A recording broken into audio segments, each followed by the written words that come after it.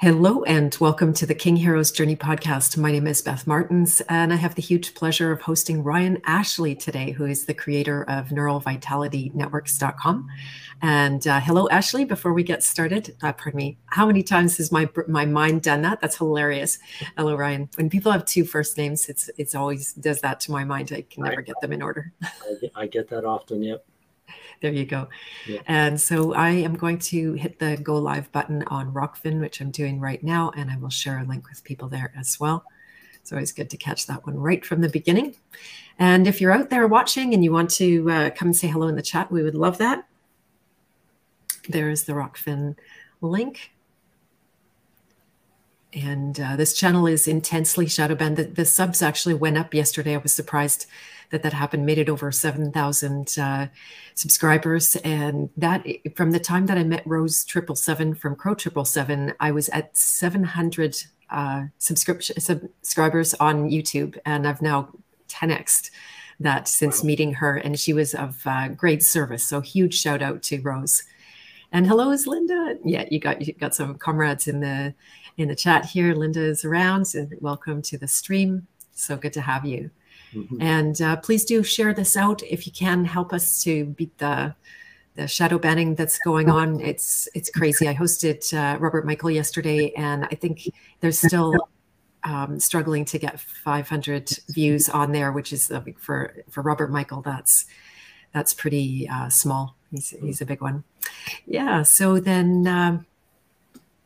I'm going to go ahead and get started and introduce you, Ryan. You sent me an extensive bio, which I invite people to read at the link below in the show notes.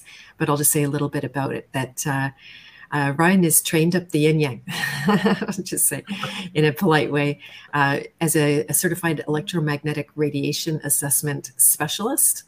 He's also a NeuroVitality Networks specialist in EMF assessment and remediation of fields frequencies, including AC magnetic, AC being electricity, not air conditioning, correct? Yeah, okay. Alternating current. Thank you. Okay, yeah, that's the little bit of what I remember from my physics days in university. Also radio frequency and dirty electricity. And in addition to geopathic stress mitigation for homes, offices, farms, businesses, in addition to his help with the technology, he also coaches good people in the freedom movement to get past their sensitivities, because as it turns out, not everybody is sensitive in the exact same way when it comes to electromagnetic frequencies. So that was, to me, a really great message to get out. We're going to talk a little bit about the problems that surround EMFs, but these are things that you guys are already aware of, right? You've been looking into this.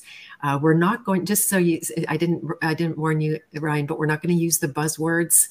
Like if you need to say, like, yeah, what was Jeff Barrock's way? He would say cinco hey in Spanish for that thing that we won't say that will catch the attention of the algorithms. So does that make sense? Just to there's some buzzwords around. We probably aren't going to talk very much about the boogeyman virus or any of that kind of stuff, but just in general, I'm trying to protect my presence here on these platforms. And hello, Mojo Shop. I'm really glad you're here. That's really good. Come and say hi in the chat if you have any questions.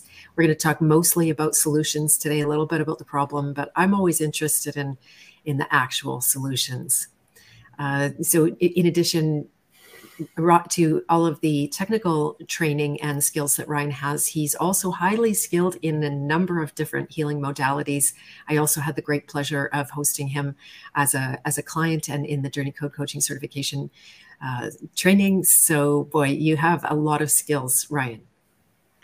It came from my own need and necessity to really address the things that were arising in my body. You know, it wasn't me pursuing anything other than what was coming up in my life experience. There you go. And that's my first question. What did inspire you? Can you share some details about how you got into this work in the first place? The EMF work or the trauma work, because I think they're very coupled, you know. Exactly. Yeah, like the whole shebang. Yeah, because the trauma work, what preceded that was just a real hypersensitivity. and I guess you could say psychic ability, but you could also say that's just sensitivity awareness that was brought upon by just being really traumatized early in life. There may be some relationship with my mother and her own sensitivity or psychic ability that I inherited. I don't know, but I suspect there's some link there. But I was also just super sensitive as a child, and I didn't really know that until some traumatic events in my mid-20s began to slowly awaken my nervous system. And as that awakening began, it's just a long journey, trying to just sort out so many experiences in what I would call the unseen realms, just experiencing discarnate beings, or we call them ghosts or whatever, but things that I didn't have anybody to really talk to. So I kept trying to just understand my experience and relate to it from a place of discerning what this frequency was versus that frequency, and just trying to navigate my world. And that progressed to discovering I had sensitivity to earth lines.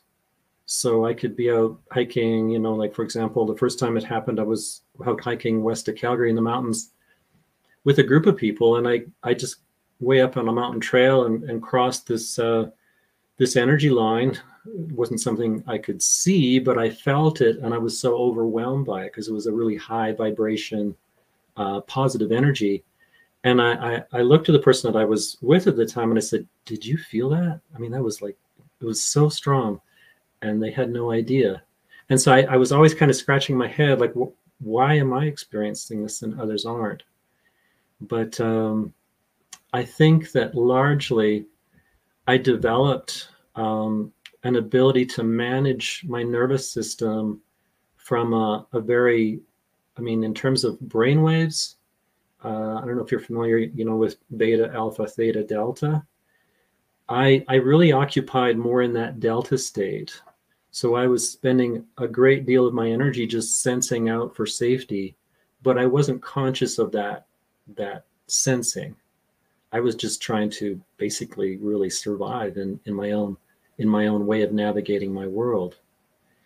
But that delta frequency is something that's a very low, and like, it's a slow frequency, and it allows you, or a psychic, to really sense out into the finer realms or frequencies. And so that's where a lot of my experience began. And as I continued to then sort of heal, or I should say feel and heal, I progressively started to develop more into, theta, or my sensation realm, like what was happening in my body. And so you're talking to a person that at one time I didn't really understand, or I couldn't identify one feeling from another. So that's how numbed out or shut down I was from my own trauma. So it was really this long journey of awakening the nervous system. And as I continued to awaken it, my body awakened to me.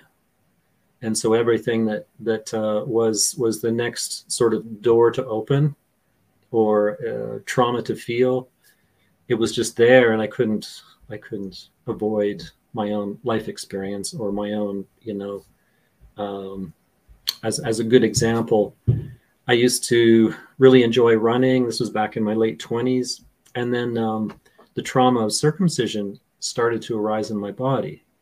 I had enough awareness to sort of navigate and discern, like, what was this that was going on inside my body, but I couldn't find anybody to support or assist with that. But as it continued to awaken in my tissues, my knees started to inflame, and I reached a point where I couldn't really run more than 2 blocks, and it seemed like my knees would just kind of get stiff and lock up. Yeah. And I thought, oh my God, I'm going to have surgery or something to repair these knees. But it was really just energy that was spilled over from my kidneys, and kidneys are tied to knees, and my knees were starting to lock up from all this fear that I wasn't feeling. And as I discovered just through my own explorations what I was holding in my body over the course of, I would say, 3 years or so, the knees healed. Everything was fine. There was no problem whatsoever. There was never any surgery. So amazing. As soon as you have enough of these experiences, you start to realize, oh my God, I mean, the body is absolutely magnificent. It's trying to guide every elegant stage in a very intelligent way as to what is next to address, to heal.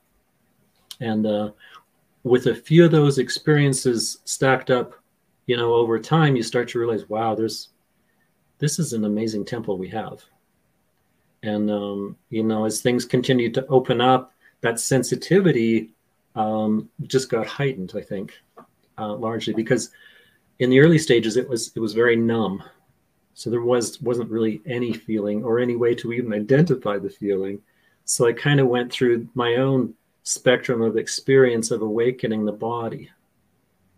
And at a certain point, and you witnessed some of this directly working together, at a certain point, you start to realize the programs that you're carrying that were, facilitated your ability to survive, they're just no longer needed. And some of those programs are so profound. I mean, our capacity of sensitivity is so overwhelmingly refined. We can, and as we focus more on those things that we think we're afraid of course, we're going to amplify those things too. So there's quite a journey to awaken the nervous system and then start to decouple from an oversensitive, capacity. You won't necessarily need to lose it, but it's no longer serving you at some point. You can source your safety from within rather than sensing if it's safe from without. I love that distinction. That's beautiful. I've also worked with a number of people over the years who had hypersensitivity, also were extremely gifted, usually in a, off the charts kind of way. Like you said, maybe psychic abilities or other kinds of things that are not as common. And I saw how the two went hand in hand, the gift and the trauma that they had been through.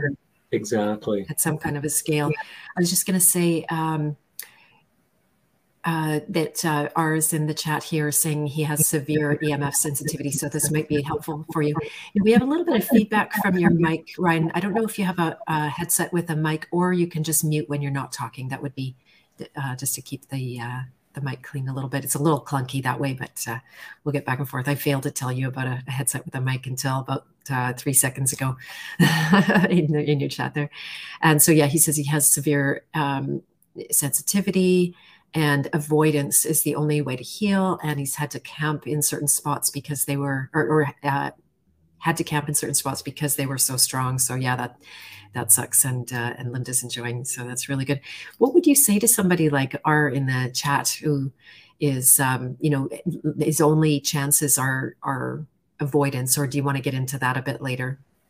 No, it's a really important question because at least in my experience, I think it's crucial to create sanctuary for the nervous system as a way to begin, to establish safety for yourself, and then begin that process of, exploring the traumas or whatever. You've got, I think it's so essential to create the safety, the sanctuary, the sleep space first. Otherwise it's very difficult to build any kind of resource within yourself to address these things. It's like you're constantly in a battle. Right. Yeah, I'd like to return to talking about that more. And can you, because just for my own curiosity, that I'm not checking in with a whole bunch of fear porn around the frequencies these days, just because I've got my head down and I'm staying in my lane and all those metaphors that I'm mixing. And but I'm curious what your take on, as an expert in this field, what have you noticed change over the years in this? You know, because you've got readings and meters, right? I know your equipment is, you know, incredible. And so how have things changed, especially, I'm curious, in the last couple of years? Pretty important question. I'm going to take it back a little bit further, because in terms of my experience, the most significant step that was a dramatic game changer, I think, was the introduction of dual band Wi-Fi. Because I think there's enough literature out there that shows that your microbiome is affected when frequencies get up around 5 gigahertz. So Wi-Fi was originally introduced to us at 2.4 gigahertz, and then, I don't know, maybe at least 10 years ago now, it was doubled and dualed. So, you know, most Wi-Fi now is at least dual band. And then that's since, you know, gone to Wi-Fi 6 and Wi-Fi 6E. So are even broader bandwidths and higher frequencies again. So as frequency goes up, energy goes up. So when you take a basic Wi-Fi of 2.4 gigahertz, that has a certain bandwidth and, you know, modulation and all these different complexities of the technology and the waveform, when you double that frequency, you dramatically increase the energy. And what I started to see right away was it just seemed like something had shifted, because people were becoming, you know, autoimmune diseases were rapidly rising.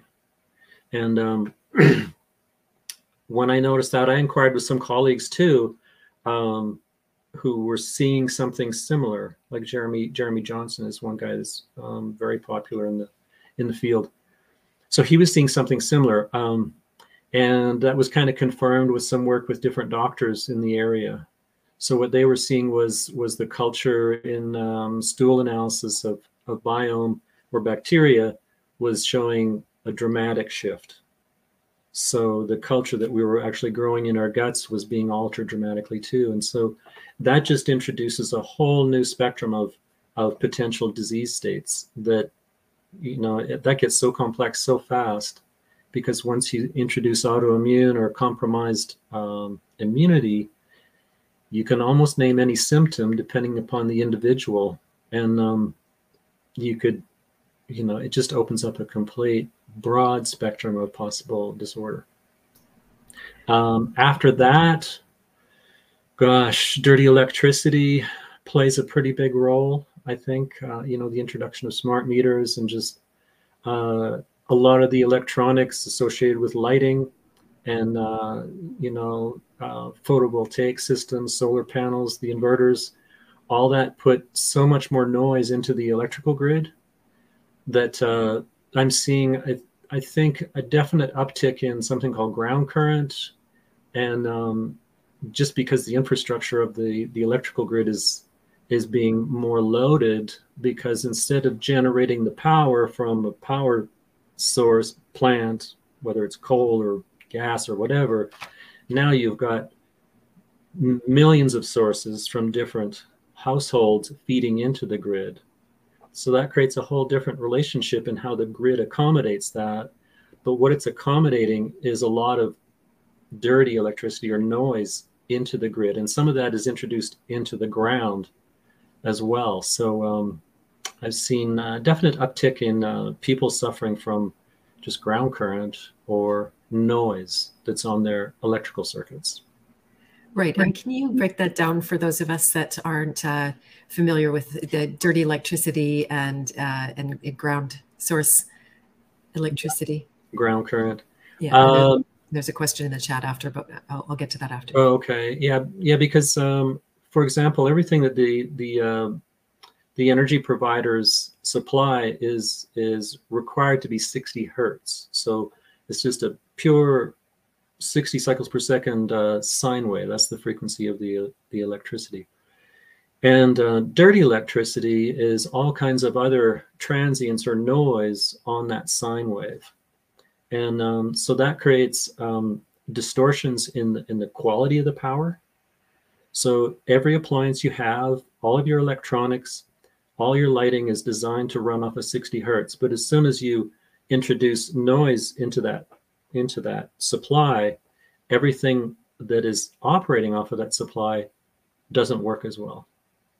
And more critically, what you see as an experience for the individual is you're often going to get a ringing in the ears or tinnitus or tinnitus. So you're hearing these higher frequencies, and for some it's pretty disturbing. That's a large subject in itself, just tinnitus, because I think there's other relationships concerning our own biofield and our own degree or capacity to ground ourselves that plays into the degree of tinnitus that you have, at least from what I've seen with clients. Mm-hmm. Yeah, I'd like to actually go a little deeper into tinnitus because I think it's so incredibly common. And for sure, I have it at different times of day. I'll get, and it can be, you know, I have a headset in, and I'll hear the zzz, I'll hear the electricity or feel it at that level. So, and Jacqueline has a question. Maybe you're going to cover this later as well. But what EMF shielding canopy do you recommend, and what is that? A shielding canopy? Oh, you're muted. Yeah. Well, she's probably talking about like a bed canopy or a fabric. And I recommend, or typically recommend, a non-conductive fabric called Swiss Shield Naturel. Swiss Shield makes a number of different fabrics, so I think they're all pretty good or high quality. The non-conductive just has a coating on it, so you're not as readily bonding to it if you touch it. And that's pretty critical, because if you think about it, since it's shielding, it has conductivity. So if I put myself inside of this fishnet that's all shielded material, it's basically like having a metal, you know, suit of armor around me. So, and that metal is conductive. So if I'm in an electric field, you know, I've got lights right close to me here, so all that electric field is going to couple to the fabric or my metal armor. So the critical piece that I think people often sometimes overlook is you want to make sure and measure and eliminate the electric field where you're placing your canopy. Otherwise, your canopy is going to bond to the electric field, and you're going to crawl into bed inside the canopy, and you're going to feel the buzz of the fact that you're in an electrified cage. So, I mean, there's a bit of a fine art to measuring the electric field accurately and out to the extent and even beyond that of the canopy, since the electric field extends at least 6 to maybe 8 or even 10 feet away from the wiring in the wall. You've really got to significantly address where you're locating that canopy and ensuring that there's no electric field, at least to the edges of the canopy. So there's zero field there. And that's the critical piece. And that's not easy to do. You got to have the right equipment to do it accurately. Yeah, so not a DIY necessarily without some education and understanding, right? So someone like me would have gone, oh, canopy, I'll just get that and I'll install it. I actually sleep with a tent over my bed because I have suffered insomnia, and it really helps to cut the light. And I was thinking, like, can I just get some paint and paint my tent and, you know, shield myself in there? But it sounds like without knowing what I would be in for, it might be a mistake to do that. Yeah, you might exacerbate the condition unknowingly. However, if you've got a really high, you know, it's degrees of harm, because if you're in an extremely high density of radiation from wireless sources, be it, you know, cell tower, the neighbor's Wi-Fi, or whatever the source is, that source is high frequency, like I mentioned. So there's a lot of energy in that. And that can be extremely uncomfortable, especially disruptive for sleep. And so even if you didn't address the electric field, you might get some relief from just no longer being exposed to the high frequency of the other sources. But to really, this is where it becomes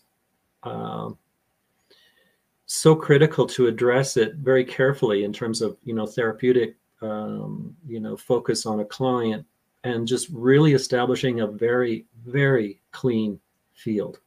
Or like the gentleman that was inquiring earlier about his needs, like when you really establish that clean space for where you spend the greater part of your time, and critically where you sleep, you'd be surprised how life starts to change, and your capacity and resource to address and heal really becomes accelerated, because you're no longer in that stress response or sympathetic stress state. There you go. And I might have saved this question for later, but I can't, it's busting out of me. Do you think that, as much as I know your techniques work, the thing that you do is going to take a lot of pressure off people. Do you ultimately think that with the right kind of work, you can overcome it inside yourself and be exposed to things that would maybe harm others, but because you've got a particular, like here, and I'll just use an example. So I was in front of my computer late at night. That happens a fair amount. And there was at one moment, and I was quite tired, but I needed to finish what I was doing before I went to bed.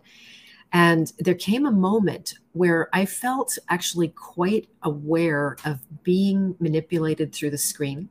Like I could feel things moving on the side of my head. It was very digital feeling, like with edges and those kind of things.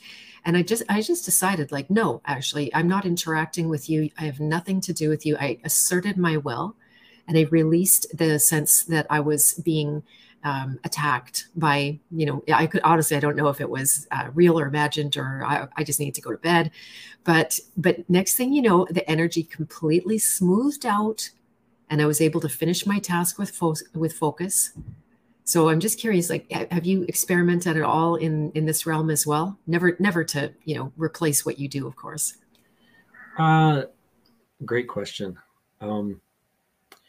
Yes, I've definitely explored in that realm. Trying to think how to respond to this, because I've had experiences where I was visiting a friend, and there was a high magnetic field, some wiring errors, or really dated electrical wiring that inherently had a high magnetic field. So I was aware of these fields, even if I hadn't measured them. I noticed in my body like a certain physiological response. But on this particular occasion, I was just relaxing with my friend. We're watching TV, and then all of a sudden I went into I sympathetically resonated into that magnetic field, and I felt it was horrible, because I felt like I was now in that frequency. So I had literally, it's like the two piano thing, and the magnetic field of the piano, or that piano was just operating as it always does, and I went into sympathetic resonance with it. And so now I'm thinking, I got to get out of this, right? So I literally did. But I think we're so capable of dropping into that. And I've had multiple experiences, because what people don't realize, even Wi-Fi has all these really high frequencies, but if you listen to part of its pulsing frequency that is used to pair it, so when you turn on your phone and you turn on Wi-Fi, it's going to look for a pulse that's sort of a signature pulse. It's only at 10 hertz. So that's going pop, pop, pop, pop, pop. So that spiking pulse is also at a frequency that's right down in that realm of, your feeling body, your alpha theta realm. So there's a definite risk of you falling into resonance so easily, because it's part of your brainwave bandwidth. So Bluetooth is the same thing. And so once you drop into that resonance, now it's like, oh, now what's going on? But I think if you have the awareness like you're describing to detect it, that's a whole different state of sort of empowerment, right? But for those that maybe don't have that, I think it's so easy to fall into something that you may not have the discernment or capacity to recognize. And that's where it's like, that gets into a really slippery slope, right? Exactly. Yeah, it's oh, do you mind to mute yourself just for the background? Thank you. Yeah, it's the least likely time. I'm reminded of when I had cancer, and most people don't, once they hit that kind of crisis and they're in trouble, it is very rare for them to turn around at that point, because they have reduced energy, they have reduced resources, everything is kind of working against them, and then the chances of if I'm, you know, like resonating with death rather than life is very high. I've seen many other people go through the experience, and I did manage to rise above it. I'd had a lot of training. I'd really decided in my mind that I wasn't subject to the you know, natural law or whatever it was, however I would have described that in those days. And it does take a lot of awareness and effort not to just you know, go with that flow that's coming over you. And then, you know, when you're sleeping, of course, you're not making any conscious decisions whatsoever. So that must be a time that I assume you're most vulnerable. Yeah, the sleeping piece is that's fascinating to me, because I've had clients that they had heart rate variability monitors, so they're very accurately tracking you know, just how their heart is able to settle and relax and rhythm in a settled state. And I saw one client that was such a learning experience for me. She and her husband were in a living situation where she was actually healing from cancer, and they had done a bunch of remediations to their home with you know, my involvement. Then they had me come back out to do further work. So I had past history of their sort of their radio frequency density levels in their bedroom. And when I was there, I did a checkup to see. I just offered, since I was there, and they're probably 3 hours away from me, I just said, hey, I can. It's been a couple of years. I'll just recheck and see how things are. And the power density had not quite doubled, but the levels were still extremely low in terms of what we're normally exposed to during the day. So I mentioned that to her as her husband and I were working, and she kind of thought for a second, and I didn't know what she was actually reflecting on, but she left the room. What she had done, what she was doing, was she went and looked at her heart rate variability history, because she had been experiencing sleep disruption. So she went back and looked from, I was there at the end of January. She went back to the beginning of December and looked and saw there was a definite point where the heart rate variability had detected a disruption in sleep. And she came back upstairs. She said to her husband, do you remember when the Verizon trucks stopped coming by, the service trucks stopped coming by in the morning, because they knew, having breakfast, they'd go by on their way to a cell tower a mile away. They were upgrading their cell tower at that time from 3G to 4G. Her husband said, with barely any hesitation, it was middle of December. Guess what? Her heart rate variability disrupted as soon as they turned on 4G. And what I observed was, and the aha moment for them too was, oh my God, if we hadn't had the heart rate variability, you know, tracking, they never would have made any relationship or connection. And the critical piece that I always often share with clients is the exposure levels that we're talking about are way lower than most people are experiencing. So the question I have for most people is, do you really know whether the levels you're exposed to are affecting you or not? And I've seen so many clients where all of a sudden, you know, we've talked about the importance or how much I value just tracking my dreams. And if something's off in the field, or I'm in an environment where my sleep state is being disrupted, I'll have what I call an EMF dream. It's like something's not quite right here. But I think for most people, they're never necessarily able to make that detection or discernment. And sometimes it's so subtle that it's hard to discern. It's really, I mean, we're used to resonating with a static magnetic field of the earth. And everything in the bio that you introduced me by is alternating current. It's not the earth's magnetic field. That's like a bar magnet. So all these other electromagnetic fields are man-made. So like when you asked, do you think we can, I think your question was something to the nature of, you know, can we overcome these things? And I think you answered it to some degree, because when we go into sleep mode, I mean, we're going into a whole different biological state in our circadian rhythm. And, you know, our whole, what our brain is doing a different sort of a signal to noise ratio with the body and the cells to kind of go, okay, it's melatonin time, it's mitosis time, it's repair time. What needs to be addressed here? And it goes to work. But if you don't have that kind of resonance environment to support you, everything is not quite operating as efficiently or as comfortably or as peacefully as it could.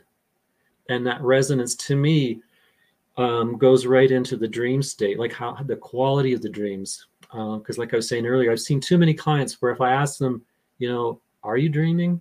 So, and then they may say, well, no, I don't dream. But when you address these things, I've had doctors call me up after, you know, completion of remediation, and they're just elated, and they're describing how their 12-year-old daughter is suddenly remembering their dreams lucidly every morning. Everything changes in sort of the noise floor of your soul. And so now that whole relationship is flourishing. Like it's your relationship with God is really, to me, it changes because you're resonating with your being. It's amazing. It's huge. It's huge, I think. Yeah. Yeah. Amazing answer. That's so good. Yeah, I want to say a lot of things at the same time here. One of the things I just wanted to say about how, you know, I had an epiphany moment not too long after I discovered the level of lies and corruption that we're dealing with in the world pre-pandemic. And I remember weeping and crying to God and saying, like, I just want to know what this world would be like, the experience of being here on earth without all of the, you know, the numerous weapons that are leveled at us, whether it's food and poison in the food and poison in the water and undue stress and slavery and, you know, economic pressure. And of course, all of the frequencies that are in the range. You know, they say you'd open your phone and, oh yeah, 60 people's Wi-Fi comes up on my phone. And so it's not just my Wi-Fi box that's like totally bald over there sitting in the corner. Now, I'm a person that I think I don't have extreme sensitivity to it, but do you think it's possible also that we just keep adapting ourselves to another level of malaise and, you know, up the supplements and the probiotics, as you mentioned, with the guts, so important, right? When you blow your gut health, that is your first line of any kind of defense. If you believe in germ theory, it must be something different, but to keep you healthy. And so, yeah, I'm curious what you'd say with that. And then there was a few questions in the chat, which I would love to ask as well. Do you want to say something first and then I'll ask another question? Yeah, I'm just, could you repeat your question? It was basically, the question was, can we adapt? Is that right? I think we can adapt to a daytime sort of resiliency. At least that's what I've noticed from my life experience, because I'm way less, seems to me I'm way less impacted as I was before.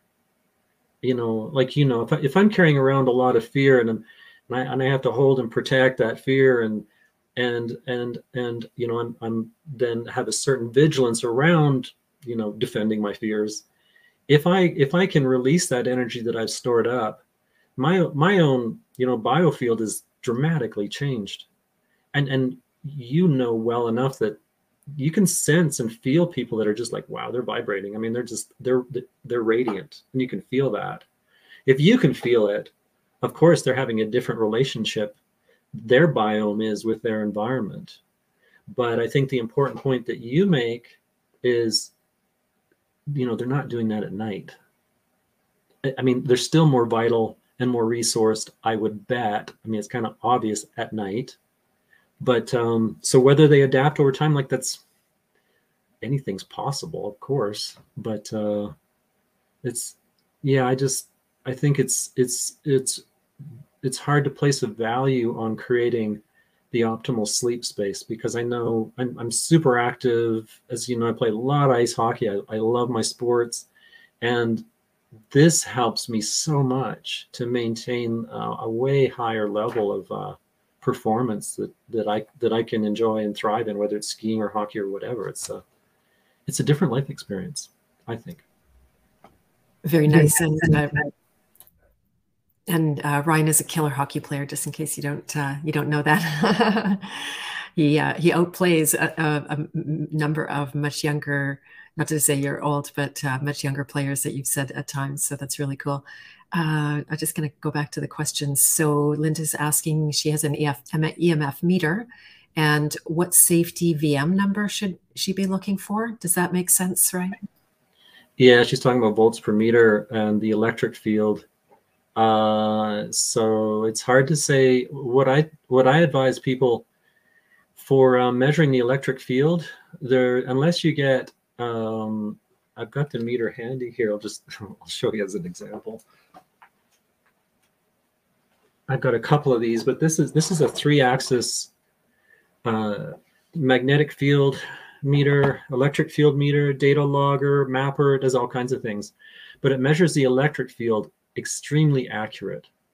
So when I'm with a client, especially in a more of a therapeutic sort of referral from a doctor, I'm really trying to establish 0.0 volts per meter. And to try and achieve that, you can't do it without a meter to measure it. And this is kind of the starting point for a meter that will measure it. For the general public, I advise them to get a body voltage kit as a way to measure the electric field that's directly coupling to their body. It's not as accurate as this. This gives you directionality, like where the field is stronger, and you can strategically address, and you know what you need to remediate. If you're using a body voltage meter, your body is the meter. It is the whole apparatus. So it's more difficult to detect direction, but it's still the most accurate way for you as a layman or somebody that's trying to do these things yourself to measure them accurately. And so that would be in millivolts rather than volts per meter for body voltage. I'm not sure if that is enough information, but I would recommend there's a good body voltage kit from safelivingtechnologies.com, and that gives you great instruction on how to use it. And if the person in the chat needs some support, just happy to reach out. I do phone consults. Wouldn't take that long to instruct and guide her, because there's certain ways to use the body voltage kit too to do an accurate job. Okay, perfect. Really good answer. Thank you. And so hello, Unrealistic Cliff Burton. I miss you too if you're talking to me. And Jacqueline said, thanks for answering her previous question, and says, would grounding the electrical outlet by her bed would help with the effectiveness of a bed canopy? Sorry. I'm trying to think, is she talking maybe about grounding the bed? I'm guessing. I don't know. She might have to sign up for a consult with you. Yeah, I think I'm guessing that's what she's probably referring to. And I would advise, rather than trying to ground the bed, if at all possible, eliminate the field that's coupling to the canopy rather than trying to ground the canopy, because you're just going to feel better. The other thing that I learned the hard way is using that material, even if it says it's claimed to be non-conductive. If you fall asleep and you flop over and your body goes into contact with the material, since the material is shielding a lot of frequencies that you don't want to receive, as soon as you touch the material, you've now electrically bonded to the canopy, and now you're going to get really uncomfortable in your body again. And a healthy way to think of this also is your biofield, as most people, either they see it, you know, the aura, the human energy field, is at least 6 feet. So you're trying to think of your relationship, not just to your physical, but to your biofield. And so, you know, like putting yourself in these shielding materials on your skin, by what I've already shared, that doesn't make any sense at all. Because all you're not shielding anything. It's just, if it's in contact to your skin, you're highly conductive. We have electrolytes for very important reasons, and you've created no barrier between you and what you're trying to shield from. Good answers, Ryan. This is so good. By the way, in case this might help, you could possibly go to the settings at the bottom of your screen and click echo cancellation. So that might stop you from having to mute every time. And yeah, we got this. This is a popular subject, Ryan. I believe imitatio, pardon me, is addressing what you just talked about, right? So that he's saying the electrical outlet by the bed should be already connected to ground. And if not, you might run into problems in the future. See, that's what you just talked about, right? And you're muted. Oops. Yeah, sorry. There's some misconceptions around ground or grounding. And I'm not sure if that might get a little bit more technical than we want to explore right now. I'm not sure.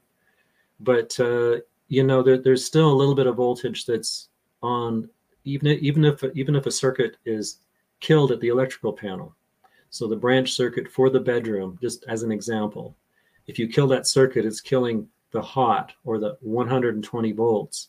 But in a typical electrical panel, the neutral and the ground are connected. So there's still a slight voltage that's on the ground and the neutral. And so that's still running in the circuit, the branch circuit of the walls of the bedroom. And some people can find they're quite sensitive to that lower level too. I tend to just measure, you know, if I'm establishing a 0.0 field, that's pretty darn good. And if the sensitivity is such that you need to, you know, address that low voltage, which may be just like a half a volt on the neutral and the ground, there's lots of different ways to do that too. Maybe that's a shorter answer at this point, because I mean, there's a lot of, we could get into a long discussion around ground, which is, I don't think is where we want to go necessarily with this talk today. Yeah, you've got so much knowledge. And maybe that echo cancellation didn't work, so that's okay. No worries. And yeah, so why would you want 0 voltage, or would that be repeating something you've already said as well? 0 voltage in the electric field, because that electric field, it's like maybe the best way to describe it is like a water hose, and you've got a nozzle that you've turned off at the end of the hose, but there's pressure in the hose. So that's no different than a circuit in a house. It's pressurized to 120 volts. And if even if I turn off all the lights and I've got nothing on in the room, the pressure is still in all those lines, just like the pressure in the hose. So by killing that field, the 120 volts, what I'm doing is establishing 0.0 on my meter across the entire surface of the bed. So no matter where somebody lays on that bed, it's 0. It's not only that, it's 0.0. Because that field from the circuit, if I measure it, like take the meter right up to where I know the wire is in the wall, not just the outlet. It's not the outlet, it's the whole circuit. And I measure it at, at the, right at the wall. This is going to read probably 200 volts per meter. So that level is going to decline as you get further away from the live wire. But I don't want your body, which is highly conductive, coupling to that field at all. And the reason for that, I think this is more direct to your question. The reason for that is really fascinating to me, because what happens is your body is able to address inflammation super efficiently, because it's not having to work with this voltage that's in the body, charging the body. It's really fun to demonstrate in a live class, because you can just run an extension cord through the audience and then measure people's body voltage and see how it varies depending on distance from that extension cord. Well, that extension cord is in all the walls of your home. But again, just to repeat, when you eliminate that, you sleep deeper, you eliminate those frequencies, even the dirty electricity is largely eliminated, but that 120 volts is gone. So your nervous system just relaxes. And just to really emphasize this, because it's such an important thing to do, I've seen repeatedly with clients, and these are people that are totally healthy, they're active, they eat well. I mean, they have no issues that they're trying to address. They were not doctor referrals. But as soon as they killed the circuits, and I'm thinking of one particular client, the very first night he did this, and this was down in, where was it? I guess it doesn't matter. Down in Arizona, but Scottsdale.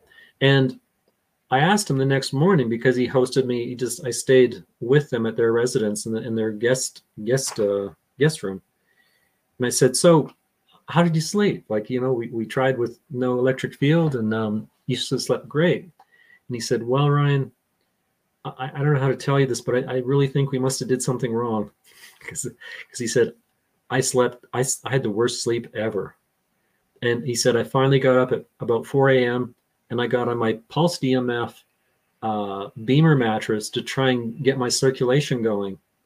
And I said to him, that's fantastic news, because your body is healthy enough that it's immediately responding and you're automatically detoxing. So you're no longer in that stress response that you've been familiar with for your entire life. And the very first night you eliminate it, body goes into immediate detox. Is like, oh, the body knows it can do way more work and do it much more efficiently outside of or in the absence of an electric field. That's about it. You can't make it any more elegant than that. That's very elegant, Ryan. You're giving great answers. Yeah, I think for sure you should do a webinar. It seems like there's so many specific questions going on here, but let's see if I can ask a few of my own. Hello, Research Bear. And yeah, you're getting some. There's one last one I had up earlier, and that's Christina is asking, do I need to get rid of my steel frame bed to protect from EMFs? Yeah, another great question. I think I was kind of thinking or hoping I'd get a chance to chat about this a bit, because to a degree, if you think about what I've already shared about electric fields, they're just looking. They're like the pressure in the hose, if you will. It's looking to couple. It's like millions of fine hairs floating in the air off of that line, off that branch circuit in the wall. And the hairs sort of get finer and weaker as you get further away from the live wire. But all they're doing is if there's anything out there in their reach that they can couple to that's conductive, they're going to couple to that and then equalize the pressure. So you've got steel frame bed. It's going to be the same thing. It's going to couple to that electric field if there's an electric field. And what I'd be more concerned with, although, I've seen some amazing things from clients that just go straight wood and straight organic latex. So there is no conductive material to couple to. And I've seen clients that they do that and they make breakthroughs, because all of a sudden, again, the body's able to easily or more readily go into that resonance with the Earth's magnetic field. The other thing with steel frame beds is every time you manufacture steel, you fuse a certain magnetic field into the steel. And that field is not going to be magically the same or aligned to the Earth's magnetic field lines, that are present beneath the bed. So you're creating this distortion of how your body is relating to the static field below the steel bed frame. So in other words, the steel bed frame can kind of be a disturbance or a distortion to how comfortably or how settled you can resonate into that earth field. And you may notice a dramatic change when you just eliminate it altogether. And you will notice a change probably if there's no electric field for that steel frame to couple to. Does that make sense? Yes, and I'll have to go back and listen to that again. But it's good. It's really good. I'm so pleased with the information they're giving. And one more point, go for it. Yeah, the more important point is the coils in the mattress, the steel coils in the mattress, because I've seen things that just astound me, how different coils create a different relationship with that field. So some mattresses can seem to be almost like more energized or have a greater capacity to create influence or interact with that electric field.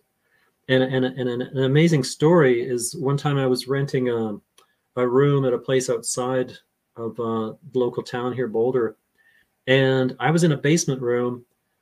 First night I was there, I took the mattress and I didn't want to sleep in that mattress. So I just tossed it up, stood it up against the wall. Unbeknownst to me, the resident was in a bedroom above mine, and putting that mattress up like that was really close to where her bed was. She came downstairs the next morning, she knocked and she was looking around and she was like, what went on and what went on here last night? Like, she said, something happened in my bedroom and I felt it along this side of my body. And she was describing the shift in the electric field from the mattress being stood up below her bed. That's how profoundly sensitive we are. I don't even know if she would classify herself as hypersensitive. I don't believe so. But she noticed right away, and it disturbed her sleep so much that she was like, what the hell did you guys do down here last night? Like, it was amazing for me to witness, right? Wow. Well, very cool. I'm going to pull one more question from the chat, and I have to let my cat out because he won't leave me alone otherwise, poor guy. So I'll leave you just for 2 seconds, but I can still hear. And here's the question, so you can see it, from Christina again. So her hands and she's arthritic from a wired mouse, no Wi-Fi, grounded computer on her wired computer. Pardon me. Can she use a silver glove to stop this? So I'll leave that with you for a moment, please. Okay, that's interesting because I've had something very, very similar, but I didn't associate it with the mouse necessarily.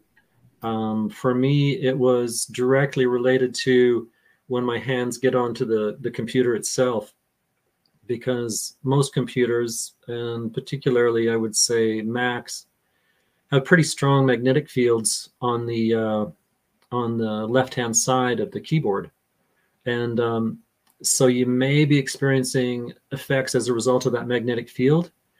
But if not, I would say definitely no, you're not going to likely get any benefit from trying to go with like a silver glove or something like that. I don't think you're going to get relief in that way.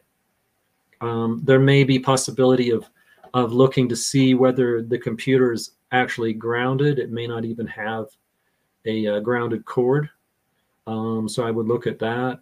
And there's other technologies to ground the computer, which if you reach out to me or go to electrahealth.com, there's some interesting products there to kind of clean up the computer. So that's how I would at least begin to consider that that issue.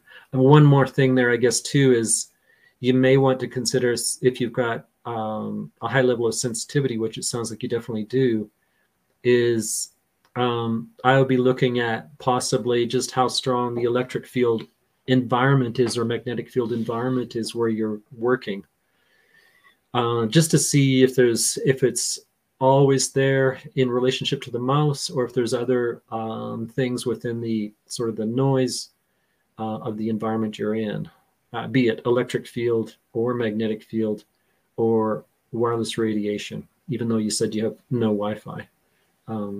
That'd be a place to start. Great, good answer. Thank you very much, Ryan. So much. Okay, I'm going to selfishly go back to a few of my questions here. I'm curious about when you talked about electricity compared to like the, I don't know if you referred to it as static, but the, you know, like not moving, not oscillating, no dirty, noisy frequencies of the earth. And I heard this at one point. I'm curious what you think. A bit of an aside, but that electricity was a spell. Like that, you know, Ben Franklin was a Satanist. This is how the story went. So I need to see if you have any. And then Ben Franklin was a Satanist, and he called on dark powers, and was able to create this, you know, like fire, so to speak, that would power us in a way that maybe God never intended. What's your take on all of that? That's an interesting question, because I think there's a lot of people that are really trying to explore options with direct current. You know, because like free energy, right? Well, it's just it doesn't have frequency. You know, it's like a battery. You know, it just has it provides power without that frequency component. Because if you read a book called Dirty Electricity by Sam Milham, it's quite an eye-opener, because he statistically does a very excellent job at identifying, you know, the different pathologies associated with the introduction of electricity. So he's statistically going back all the way back.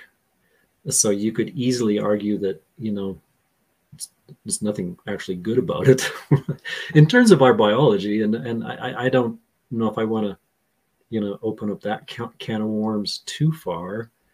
However, his work is really compelling, because there's clearly correlations, and he takes it a step further to, as the title of the book suggests, you know, as our utility grid evolved, it didn't do so in a very how would I say, in a way that's very compatible with humans or cattle or anything with points of contact, especially 4 points of contact, 4 feet on the ground. Because if you read a book called Electrocution of America, you'll realize very quickly the hazards of ground current, which has been systematically introduced as a part of the infrastructure of the electrical grid in North America. And there's some huge problems with that. So it's just not good. A very good read. And if you don't want to go to the trouble of, it's a long story about a dairy farmer's legal struggles with utility, and the loss of his very lucrative dairy farm. It was one of the largest in the state of Wisconsin. But what was I going to say? If you want a shorter version of the hazards, go to my website, which is illustrated there now, under the education tab. And there is a 2-part short documentary that was created by Dave Stetzer, and it's called Beyond Coincidence, the hazards of electrical pollution, or something like that. It's very disturbing, but it gives you a very clear illustration of just what's happened to the electrical grid. and I'm not trying to suggest that dirty electricity is super prevalent everywhere, but there's definitely some areas that you want to avoid. Basically, obviously, high voltage transmission lines and substations, as an example. You've got a huge resource at your website here. Are those books that you mentioned detailed as well, or do you want to send me any information or update your website? Just I have a feeling lots of people are going to ask me, what was that book again? And you're muted, just so you know. Sorry. Electrocution of America. There's others too. Really interesting literature in the field. What's another one? It doesn't come to mind offhand, but that is one that at least really clearly illustrates and goes into the technical aspects too of ground current, because it's present everywhere, literally everywhere, but there's some areas that it's much higher than others, and there's ways to kind of identify that. That's part of what I do if I'm helping somebody find a home, is just to make sure they don't walk into a hazardous part of town or get too close to a substation or whatever the case may be. Right. Tricia just made a good comment about killing us softly, and so that I noticed that too. That if they wanted us just dead, they could. There's so many ways they could just like raise the voltage one day, and everybody gets fried by turning their phone on in the morning or whatever. Right. That it's the killing us slowly and softly. The torture of the soul seems to be a little bit more what they're up to. And so I'm going to selfishly turn back to one of my questions. What about static electricity? What's going on with that? Because, and the reason this is a selfish thing is we live in the prairies here, and in the winter it gets like incredibly dry. I keep, my cream's always close to me. My hair will have a totally different texture. Dust will turn in. It literally, dust does start to feel metallic. There's a different quality to the dust. The moisture, say by, middle of February, or just a second. It just starts to get off the charts. It gets annoying, and I keep plants, as you can tell, just for humidity, so that it's not as dry. But there seems to be something about the static electricity that I don't. So I'll let you talk now, because you might have something to say. Good. Yeah, that's I don't experience it so much where I'm at presently, but definitely familiar with it. A few things I can suggest. One is, when you have synthetic materials, synthetic carpet, synthetic, clothing, bedding, whatever, all of that has a tendency to generate charge. And you can easily demonstrate that to yourself. Just put some, synthetic socks on and shuffle across the feet and just zap your son. So you're building up a DC charge, a static charge, just with that shuffling friction. But that happens because of all these synthetic materials, as one example. So you're trying to avoid all synthetic materials, especially for bedding, because again, if you've seen, I'm sure, if you have synthetic bedding and it's built up a charge, you can see your sheets sparking at night, and it's like that's not normal. But so that's creating that charge in your body, which again, that's not normal either. Mm-hmm. The number of times I feel like I'm going to set my cat on fire is crazy. And if I touch them with two hands, you can feel the zap between the hands, like they get shocked from that, but only in the winter. Yeah, there's also, I think, an interesting phenomenon with cats, because they're that's almost segueing off into geopathic stress a bit, but yeah, dry air like that, it is tricky. I definitely would avoid synthetics as a starting point. And I can't think offhand what else you might want to try and do. But I think anything in terms of EMS is only going to exacerbate it. I mean, being high in, just in terms of air quality, the air has this amazing ability, as well as nature, she seems to do. She's always creating this elegant balance of ionic charge in the air. And as soon as you come inside, and where you're at, you're probably in a forced air type of heating system, or Yeah, not myself. It's electricity, actually. Yeah, okay. Electric heat, no forced air. Yeah, but it creates this this imbalance just in your air quality in terms of charge, because there's no fresh air. And at least for me, I noticed where I really thrive, even sleeping, is if I can get under the window, even if it's just a crack. And I'm sure everybody's witnessed this, even just a little bit of fresh air, not enough to freeze your nose, but enough so you're modifying and restoring the natural charge that the air is supposed to be. It's life-giving.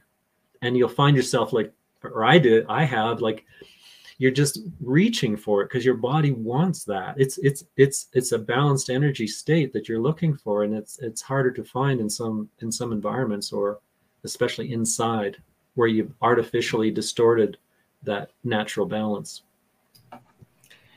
All right, very good. I'll stop complaining about my climate here, where God never intended us to live. I think we're definitely not meant to be here. And would you like to talk about the geopathic stress, since that subject came up?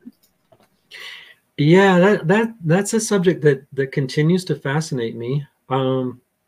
I was trained by a gentleman from France, and his partner. His name is Dominique Suzani. And he's written a number of books, and his method is very, very unique. So maybe I'll just describe it briefly, because he's so much about tapping into what's called the solar grid. So it's an energy layer around this, or at a certain point in our realm, I'll say. And what you do is you tap into that energy and bring it down. There's a system or a method to anchoring that and pulling it down. And when you do that, it tends to disperse the geopathic stress lines or energy lines that Mother Earth uses to circulate and distribute or balance herself. And so it's a way to mitigate that within your own property. I think if you go again to my website and look under a link to a documentary literally called Geopathic Stress Documentary, it's a great illustration of the impact of those lines. And there it is there. And I'll just say that from what I've seen, I mean, even it's probably referenced, I can't remember, I think it's referenced in that documentary, that in earlier cultures, especially cultures where they herded animals, they would simply watch where the animal would lie down to sleep, because where that animal sleeps is where you probably want to build your home, or at least consider building a home, because animals won't sleep on geopathic stress lines. And the only animal that I'm aware of that is an exception to that is cats. And there's something about I haven't researched it enough to understand, but I've witnessed it directly, how they'll literally go directly where the energy can be the most toxic, and they'll lay right on it. They'll lay right in it. But those energy lines, I mean, cattle illustrate it to us very clearly. And I'm working with 2 clients right now doing geopathic stress mitigation. And one of the clients is actually a friend of mine. And he had me house sit his home just a couple of months ago. And when I was at the home, I was out in the back patio, just lounging in his outdoor sofa. And I fell asleep, and I woke up and I thought, oh my God, I feel terrible. I mean, I feel really terrible. And I realized right away, I'm in a line, and it was really bad. And so I told him, hey, you might want to have a look at this. I said, but and he's an acupuncturist, so he's pretty energetically tuned in. So I said, I'm not going to tell you where the lines are. Just kind of look around. You do your own investigation and tell me what you think. In a few days, he figured it out. He knew. He says, "Yeah, it's there. It's there. It's that couch, isn't it? Because I can't stand sitting in that." So that's the experiences that, I mean, when you really start to attune to this, what I try and emphasize to people is, come on, surely you recognize that you're as sensitive as a cow. All due respect to the cow, I think the cow is probably more sensitive than you are. And I mean, we have to give them credit where credit's due, because if you read Electrocution of America, you'll realize just how sensitive the dairy cows are. But that's not exclusive to cows. It's, I mean, any animal that's got 4 feet on the ground, they don't like those lines. So all I'm doing with that type of work, your body is the instrument. I can use dowsing rods, but usually I just kind of go get really centered, just like my friend did. He's just like, okay, you're attuning your instrument to, okay, well, where are these lines, you know?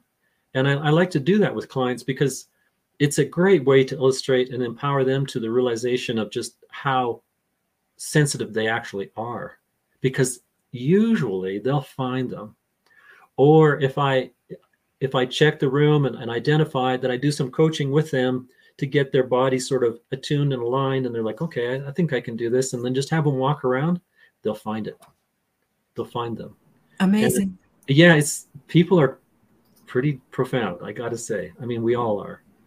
But to do that with them is such a beneficial way for them to realize within their own bodies, you know, just like, wow, I am as sensitive as the cow. You know? That would be the hope.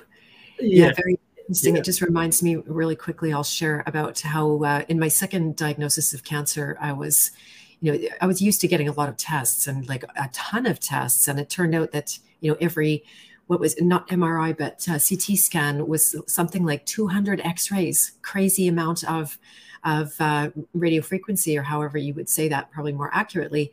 And I finally stopped turning down the CT scans. Like, no, guys, that's not acceptable to go in and bombard myself like that. And it really turned the corner where I was able to, I knew about my second diagnosis before the doctors did. And I knew when my cancer was gone before the doctors did. So I developed this sensitivity partly out of, like, those tests are wrong, actually harmful for me. They were a pain in the neck. And then, yeah, why shouldn't I know what's going on in here after all? Yeah, that kind of reminds me of the book Dying to Be Me. I don't know if you've ever read that. A profound story of a lady that was right on the edge of death, and then she awakened to why she was there. And at that pivotal quantum moment, she realized it didn't matter what they did or what drugs they applied, she was going to live. And so it was just her journey of, I mean, this is you bore witness to this journey too, but it's profound to make that realization within what brought you there. And then boom, once you had that empowerment, everything switched on, and she knew she was fine. Amazing. So good. Yeah, brilliant. Okay. Do I have permission to ask you about any celebrity clients that you've had? I forgot to ask in advance. I forgot. I'm sure that they would have no problem with that. It was, gosh, now I forget his name. James Hetfield, Metallica. And the funny thing was, as I mentioned to you earlier, Beth, I didn't know who the guy was. You know, he was just another client. It wasn't until I realized, maybe well past halfway through the assessment, when I asked his girlfriend, what is he like? Who does he play for? You know, like, is he a studio guy? Or, like, you know, obviously he sounds like he has a singing voice. And then she told me who he was, and I'm like, you know, I never listened to the music, but I was like, whoa, wow. The Metallica. It was very funny, but a fine gentleman. Yeah, that's awesome. My kid absolutely freaked out. He was so excited when I heard his name, because I wouldn't have known his name at all. Now I know all his music because my kid knows how to play the music on his guitar. And he's like, "What? They're always in. Get a autograph for me." He's going like this. So I just thought that was really fun. That people from it's not. I think it's the people that come to you. I'm assuming they're from a wide range of different kind of walks of life, because it's not just people who know about the whole, all the psyops and all of the weaponization of these technologies, that there are people who just genuinely, that might even be their entry point into understanding what more of what's going on in the world. Like, why is this at a dangerous level in my bedroom, and in my meter that measures electricity output and all of that kind of thing. And I'd love to shift over now into the like mental, emotional, spiritual side. You have incredible training on the healing side. I know that you started out talking about traumas that you experienced yourself early on.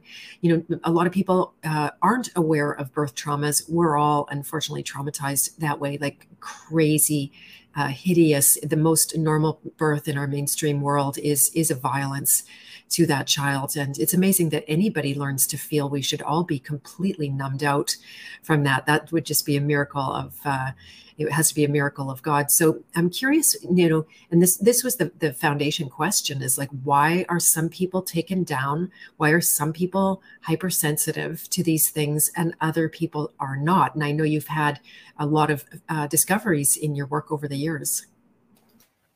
Yeah, boy, it's such a rich topic.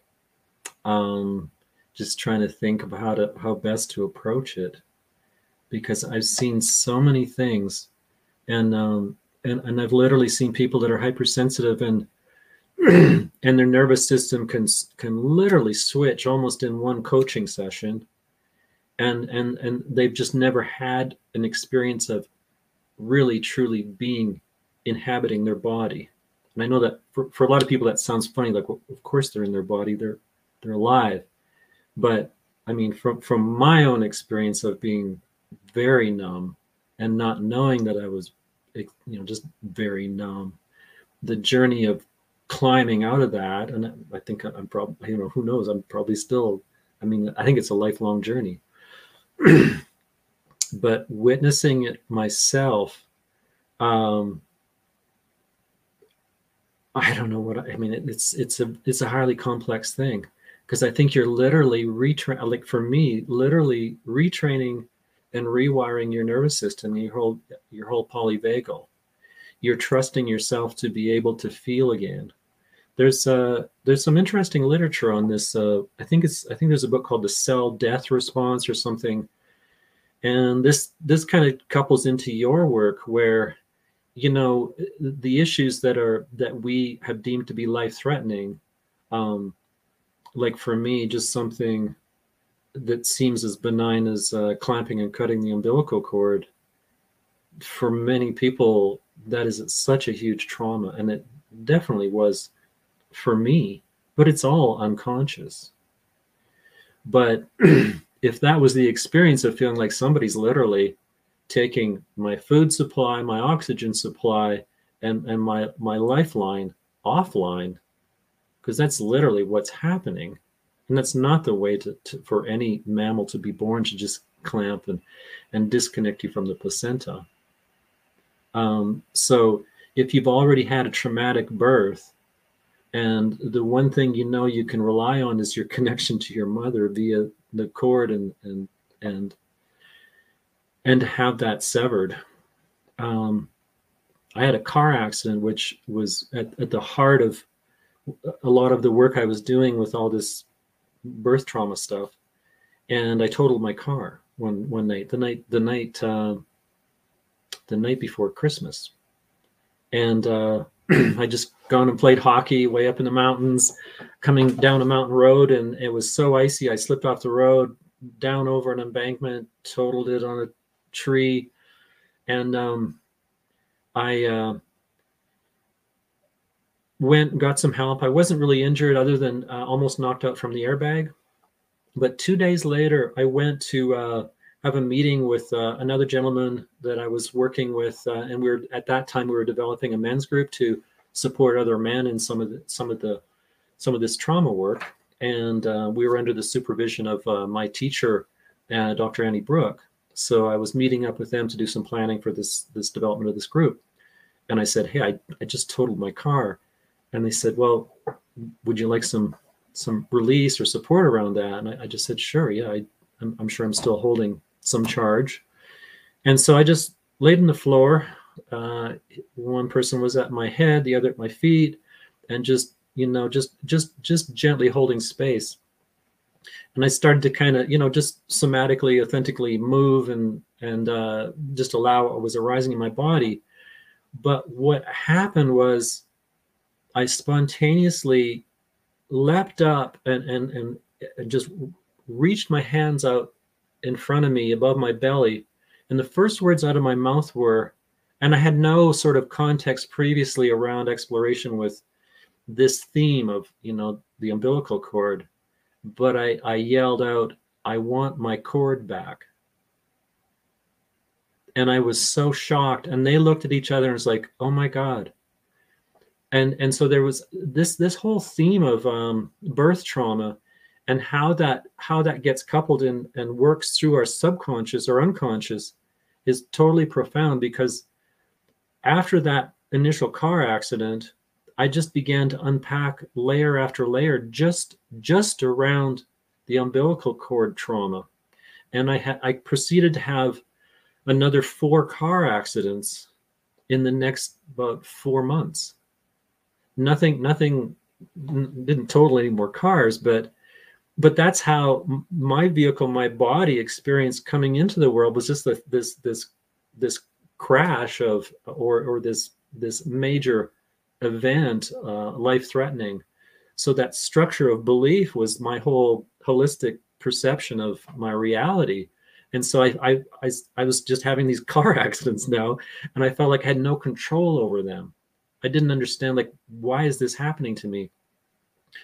But once I started to process the traumas more, the car accidents went away. What I'm just trying to illustrate is just these things are so charged in our unconscious that it's hard for people to even grasp how significant it is, or how much it ruled me or my hypervigilance in ways that I was just astounded by. I mean, it was you couldn't even comprehend, like, that fabric below below you know, the conscious, what was going on there.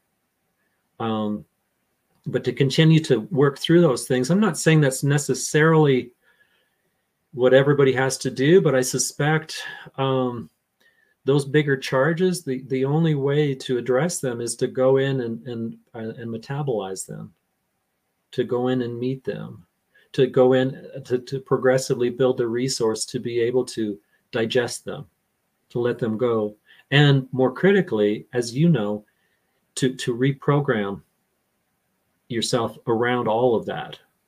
It's no, you know, you've got these programs that have been constructed for very valuable reasons. You know, I'm not here to attack the ego. It's a really important thing to that's been my ally.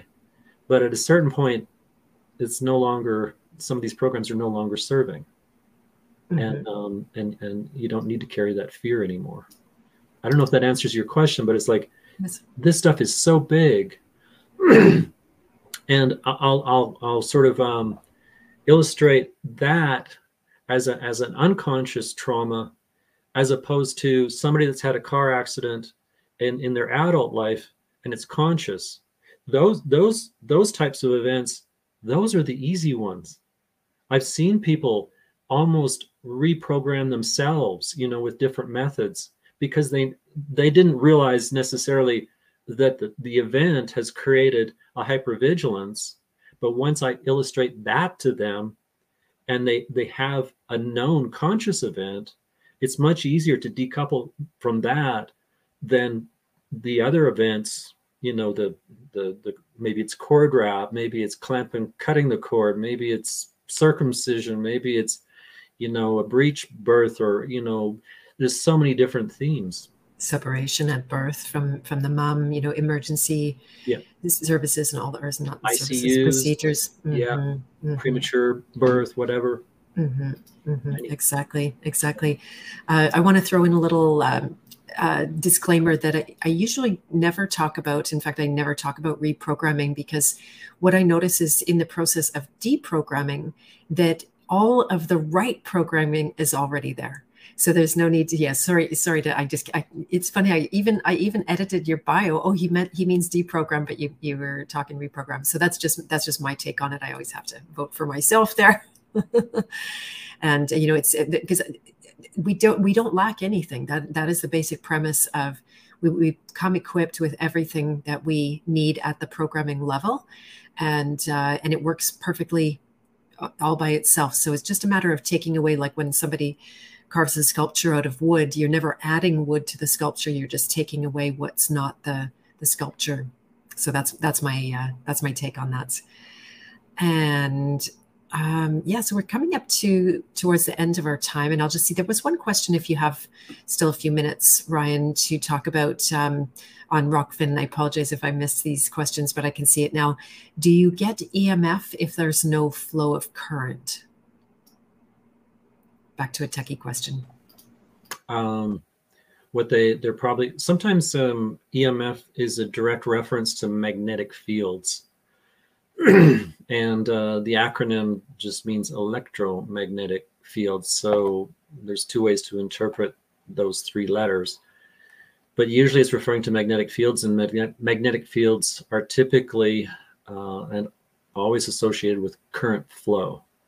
So the problem being that there's aspects related to wiring errors or imbalances, whether it's overhead lines or underhead lines, where that current flow is imbalanced. So there's all kinds of ways that imbalance can be created, either in the actual design of the power line, or what's really common is a whole series of complications associated with the grounding systems that couple the electrical panel to the water line, or the cable system is grounded or tied into the electrical system, and it gets pretty complicated pretty fast. But all I'm saying is you have the risk of introducing current onto water lines and onto cable lines, and that current is supposed to be on the power lines. So if you take you have these cables on the power lines, and you pull some of that current off onto a water line, if that power line was designed, as they are typically, to be relatively balanced, if you create some kind of distortion in that field just due to age, corrosion, you know, all kinds of different issues may arise, and I've seen tons. Now you put current on the water line and imbalance on the power line, and there's lots of neighborhoods that I've seen that you don't want to live there. The problem is too big, and it may be far too complex to restore, but it's all about current flow and the magnetic field. Okay, fantastic. So interesting, Joanne. It really is so interesting. I love this subject. Maybe we'll have to have you on again. Love to. Yeah, it'd be good. It's I'm sure he's just giving you some feedback. Beautiful process you went through, and that's you know, because at the end of the day, also you can. I know that. I wonder if you'd reflect this, Ryan, that you can solve out somebody's much more mechanical problems. Like, okay, you're getting bombarded when you're sleeping because of this outlet and that field, but if there are the underlying deeper issues that maybe stemmed from trauma earlier in life, or you know, the whole life long, then all of those adjustments, just like a chiropractor, right? You put somebody's body into position, and then over the course of the week, they're going to go back to all of their normal defaults because they've got the push and the pull. Has that been your experience as well? Yeah, absolutely. To varying degrees, but yeah, like, I mean, I've been doing my own exploration into this and recovery, or restoration to resilience, if you will, or vitality. But I've seen people that there's so many different paths you can take. But if you it was interesting to comment that somebody that's kind of, I'd almost call him like a legend, or definitely very well known in the dirty electricity field. And His name is Dave Stetzer. And Dave is a master electrician. He developed some interesting technologies around dirty electricity, and he's kind of an expert in that field.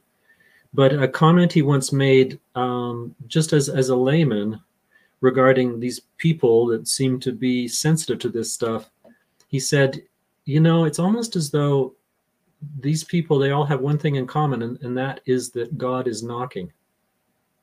And I thought that was a very profound comment from an individual that's not necessarily exploring the spiritual aspects or the trauma. But as you awaken to these things, it's like your whole being, and I think your soul is reaching out to God, you know, in a very profound way to restore you back to the discovery of the Father within, or it's within you. But we've kind of been programmed to not be empowered that way, and the whole journey, if you will, is to restore that, is to recover that. Very beautifully said. I love that. So good. Okay, so one more question. Can you take it? And then I have to go. Right on. And it's specifically about solar panels, because R in the chat mentioned about solar panels, inverters, putting dirty electricity into your wall wiring. And I've heard that too, that you shouldn't put, if you're going to install solar panels, not on top of your house where you're going to be living. Would you agree with that? Not necessarily, but I think there's some solar systems that are significantly cleaner than others. So I would definitely seek out manufacturers, one in particular. I don't know if I guess I can, Solar Edge is the company, that do an amazing job of keeping the quality of the electricity really good, because largely most of them are extremely dirty. So when the sun starts to activate the panels in the morning, there is all kinds of noise that's introduced into the entire home, and you're going to hear it. I mean, I hear it, and I don't find it necessarily uncomfortable, but it's definitely a loud hum. So there's ways to filter that and clean that, but to do a really good job is really expensive. Got it. So in general, it sounds like it would be better to have those panels away from your living space. Yeah, in general, I would say, yeah. Mm-hmm. Mm-hmm. But where possible. Not an absolute necessity, because I think the other thing that people often forget is that when the sun goes down, the panels, they're not doing anything. Right. Yeah, so that's good then. Yeah. Mm-hmm. They're just dormant, you know, there's nothing really going on there. Right. The inverters go quiet. So yeah, mm-hmm, mm-hmm. It's obvious, but we don't usually think of those things. There you go. There you go. Can you let people know how, if they are hearing this and they've got a lot of questions? I'm sorry, guys. I know there's more questions, but we're running out of time here. And how would people reach you? What is the best way to work with you if they want you? I know you travel and we might have to have you here in Canada, where you originally come from, not here in Manitoba, but and maybe do like a group consult or workshop of some kind in order to get people to do some basics. Like someone asked about putting tinfoil over their plugs, and have to imagine that's not really going to be effective. Or you wouldn't do what you do. You'd just be walking around with the tinfoil. Right. Yeah, I mean, the best way for sure is my website. I do phone consults or Zoom consults, which I find can be certainly very helpful to lead people to a clear direction, because there's a lot of how would I say, misconceptions out there, and there's a lot of product out there that I don't think is that effective, and there's a lot of meters that are not of the kind of accuracy that you would really want necessarily. So I have my own preference on meters and how I approach things, and some of it is, I try and explain it simple enough that it's not that hard to, once you get the basics and understanding, it's not that hard to comprehend. I have flown to different locations. I had one client fly me to Winnipeg, I don't know, 6 years ago or so. That doesn't happen as much anymore. But that'd be the best. Just contact me on my website. If you want to set up a consult, I charge per 15 minutes, and can address anything that individuals might have in terms of questions. Okay, perfect. That's great. And I'm going to put in the chat here a link to your contact page so people can reach out and set up a time to get together with you on a Zoom or a phone call. And this has been fantastic, super informative, completely solutions oriented. We could have talked all day about the wrong things, but at the end of the day, like, who has time for that? Yeah, no, it was fun, Beth. I think we covered a lot of ground. Yes, indeed. Well, thank you so much for taking the time. It's really great. That's the King Heroes way, is not to just meet your needs and do your thing and pay your bills or whatever it is, but you actually sincerely, genuinely want to help people. I know you are an excellent coach as well. So remembering that those two things are going to really support each other, doing the remediation in your house and then also getting the foundations for, like, why is it you, rather than might be two people in your house and one person is super hypersensitive and the other isn't. So, why is that? That was the case with James Hetfield. It was his girlfriend that called you, right? He didn't have any problem. Mm-hmm. Yeah, exactly. But I feel very blessed that I, trusted my guidance and I really think I'm in a great place with what I'm doing. I really enjoy it from all facets, whether it's the coaching or the assessment stuff.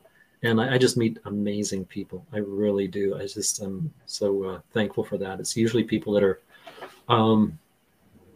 they're very aware of what's going on. Oh, nice. I also feel similarly blessed to have people who are aware in my world. Yeah. Mm-hmm.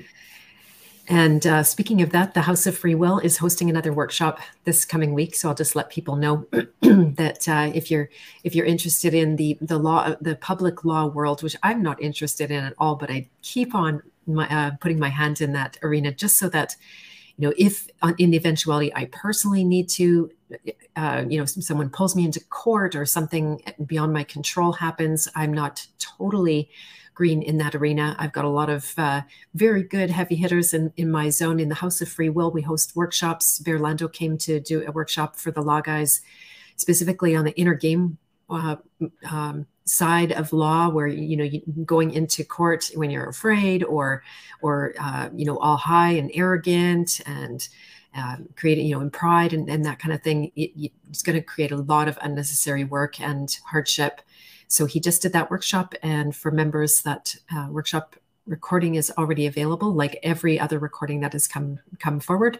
And then this coming week on Thursday, which is why you and I had to do a little rejigging before, is Rebecca Shepard and Jane Scarf are coming on from Stand for Thee. And this was by special request for Canadians to learn how to read legislation, because that's the snakiest thing. I mean, again, just like zero interest. But when you're in trouble, you need to read and interpret the act properly. And, where can you step in? And they're extremely knowledgeable.